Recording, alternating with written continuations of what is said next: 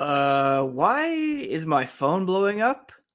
Oh, Brad Marchand replied to another one of my roster suggestion tweets. Great. Let's talk about that and more on today's episode of Locked On Boston Bruins. You're Locked On Bruins, your daily podcast on the Boston Bruins. Part of the Locked On Podcast Network, your team every day.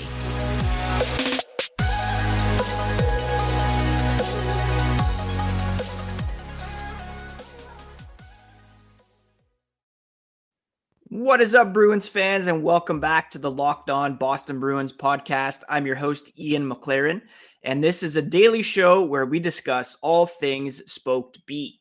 Today is Wednesday, January 18th. It's a Bruins game day. They're on Long Island to take on the Islanders. We'll preview that game later on in this episode.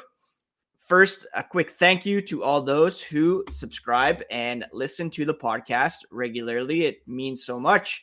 And you, of course, can find the podcast on your favorite podcast app, whether it's Apple, Spotify, Amazon, Google. Pocket Casts is what I use. And also on YouTube, where we're 11 subscribers away from 1,000. Please do subscribe to the YouTube channel if you have not already. And you'll be entered to win this Tim Hortons Patrice Bergeron mini stick. If you're on Twitter, you can find the podcast at Locked NHL Bruins, and you can find me, my dad jokes, hockey tweets at Ian C. McLaren. And that's exactly what Brad Marchand did last night, replying to my suggestion that the Bruins add Edmonton Oilers forward Jesse Puljujarvi to the top nine.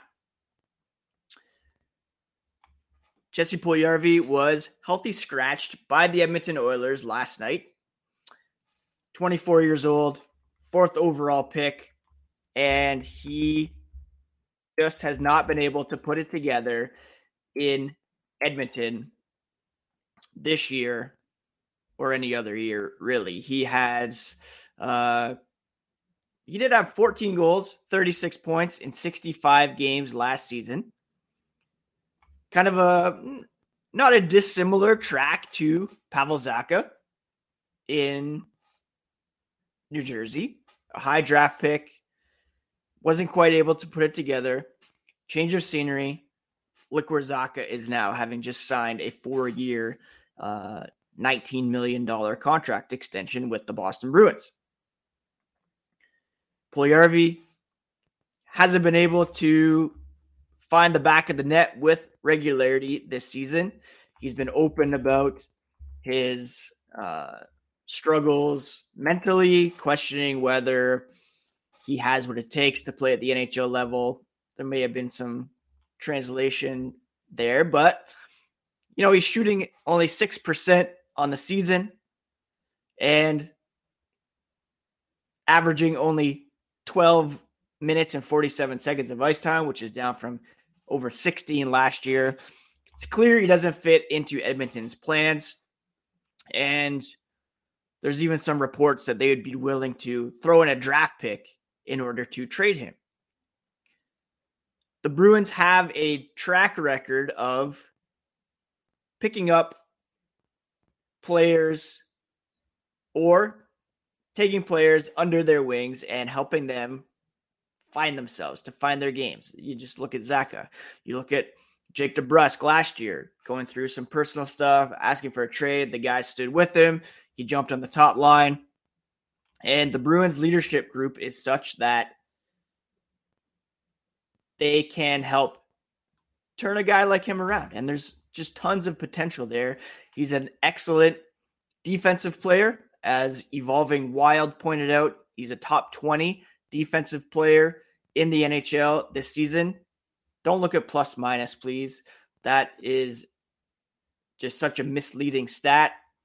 And there's some room for offensive growth there as well. Again, he had 36 points in 65 games last season, 14 goals, 22 assists. I know a lot of people say he can't produce. He's not producing alongside Connor McDavid. There's a lot of pressure playing with a Connor McDavid. You often default to him to take over.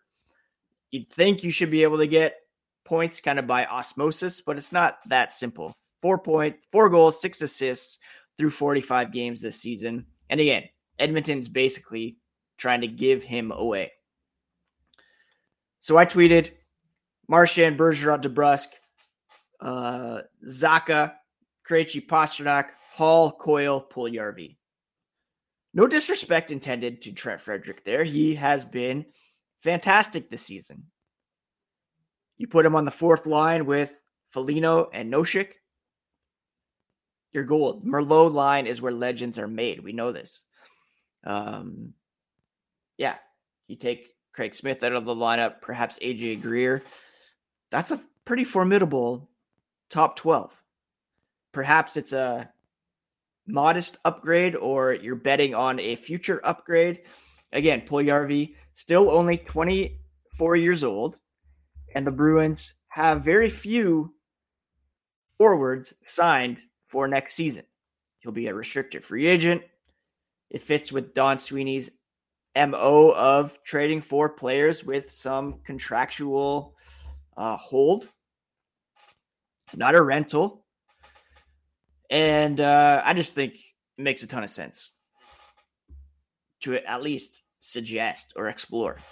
I know a lot of fans came at me saying, how dare you disrespect Trent Frederic like that? It's not like that. It's just put him on the fourth line. They're even that much better. Anyways, I'm watching Last of Us last night. Brad Marchand replies to my tweet with a shush emoji. Now, this comes after, in the summer, he replied to another one of my tweets with tough take, where I suggested that if Bergeron didn't come back, if you have no Krejci, then perhaps you explore trading Brad Marchand and attempt to rebuild, retool. Premature on my part, obviously. And Brad had every right to say tough take to that. Now, what does the shush emoji mean? If you look at Emojipedia, it says may convey silence, quiet, secrecy, discreetness, may also create a sense of buzz and anticipation, an exclusive sneak peek or news scoop, for instance. A lot of people interpret it as that Brad Marchand is onto something. He knows the Bruins are exploring this. We know the Bruins often talk to their players when they're considering a move. They don't always agree. In the case of Mitchell Miller, the Bruins did it anyways. That's another story. But it's more likely that he's just telling me to shush, to be quiet. The Bruins are rolling. They're a wagon. And there's no need to disrupt anything. I'm not the only person out here making suggestions for the Bruins ahead of the trade deadline. You're always looking to improve. You're always looking towards the future. Jesse Puljujarvi could be a kind of Pavel Zacha 2.0 for the Boston Bruins, a guy who finds himself, again, he had 36 points last season in 70 games for the New Jersey Devils. That was his career high. 36 points in 65 games for Puljujarvi last season, so that's a better point per game average. Zacha was a minus 21 last season, if you're still looking at that.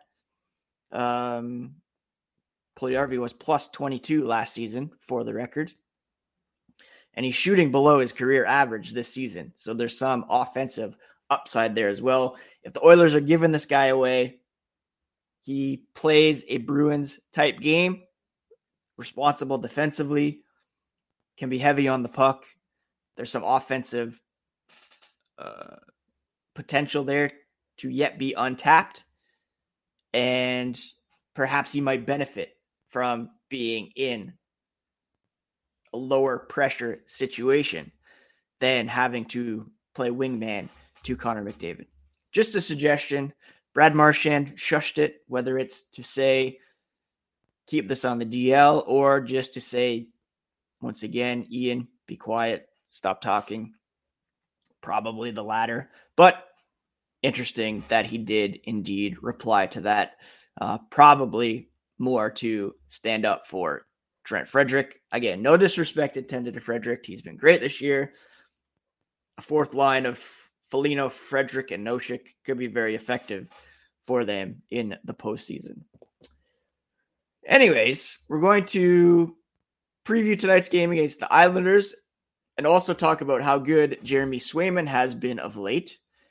But first, a quick word about today's sponsor, which is BetOnline.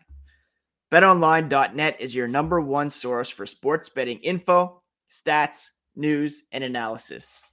You can get all the latest odds and trends for every professional and amateur league out there, from NFL divisional playoffs to ongoing NBA and NHL schedules, upcoming MLB season. You can get futures, props, odds, lines, everything you need at betonline.net. If you love sports podcasts, you can find those at BetOnline as well. They're the fastest and easiest way to get all your betting info. You just head to their website today or use their mobile app to learn more at BetOnline, where the game starts.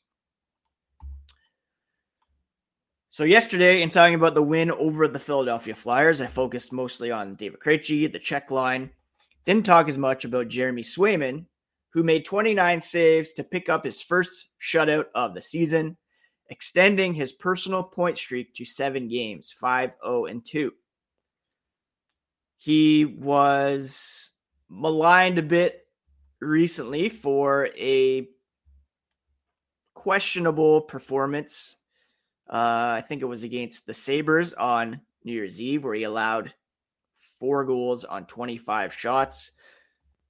But he's been pretty lights out over the last little bit. In fact, since returning from an injury in mid-November, he's 8-2-3 with a .920 save percentage and a .209 goals against average in 13 games. His save percentage is 9th in the NHL over that span, and his goals against average is 3rd behind Philip Gustafsson of the Minnesota Wild and, of course, his goalie partner, Linus Ullmark. Swayman says he has been trying to practice patience over the last little bit, knowing whether shots are coming, being prepared for it, working on it in practice, repetition, games, all of the above. But the guys in front of him make his job easy, he said. It's awesome to be part of a team like this, shut it down in front of him, give him a chance to see the first shot. Jim Montgomery has been very pleased with what he's seen from Swayman and Ullmark, of course, in recent weeks. 9 or so starts in a row where he's played well, and Montgomery said, "We have the best tandem in the league," and it's pretty hard to debate that at the moment. It was a couple of weeks ago, people were saying call up Keith Kincaid after that .840 save percentage in that game against the Sabres. But since then, he's won 3 in a row, allowed only 3 goals against the Kings, Ducks, and Flyers. And Jeremy Swayman will likely get another start in the next couple of days with back-to-backs against the New York Rangers and the New York Islanders. Before we preview tonight's game against the Islanders, a news item to pass along. Joona Koppanen was recalled from Providence on Tuesday morning, and he will play against the Islanders tonight, according to Jim Montgomery. He made his NHL debut last week against Seattle before being reassigned to the Providence Bruins. He'll sub in for Thomas Nosek, who's been given a game off as he continues to recover from a nagging injury that's been hindering him, especially in the face-off dot.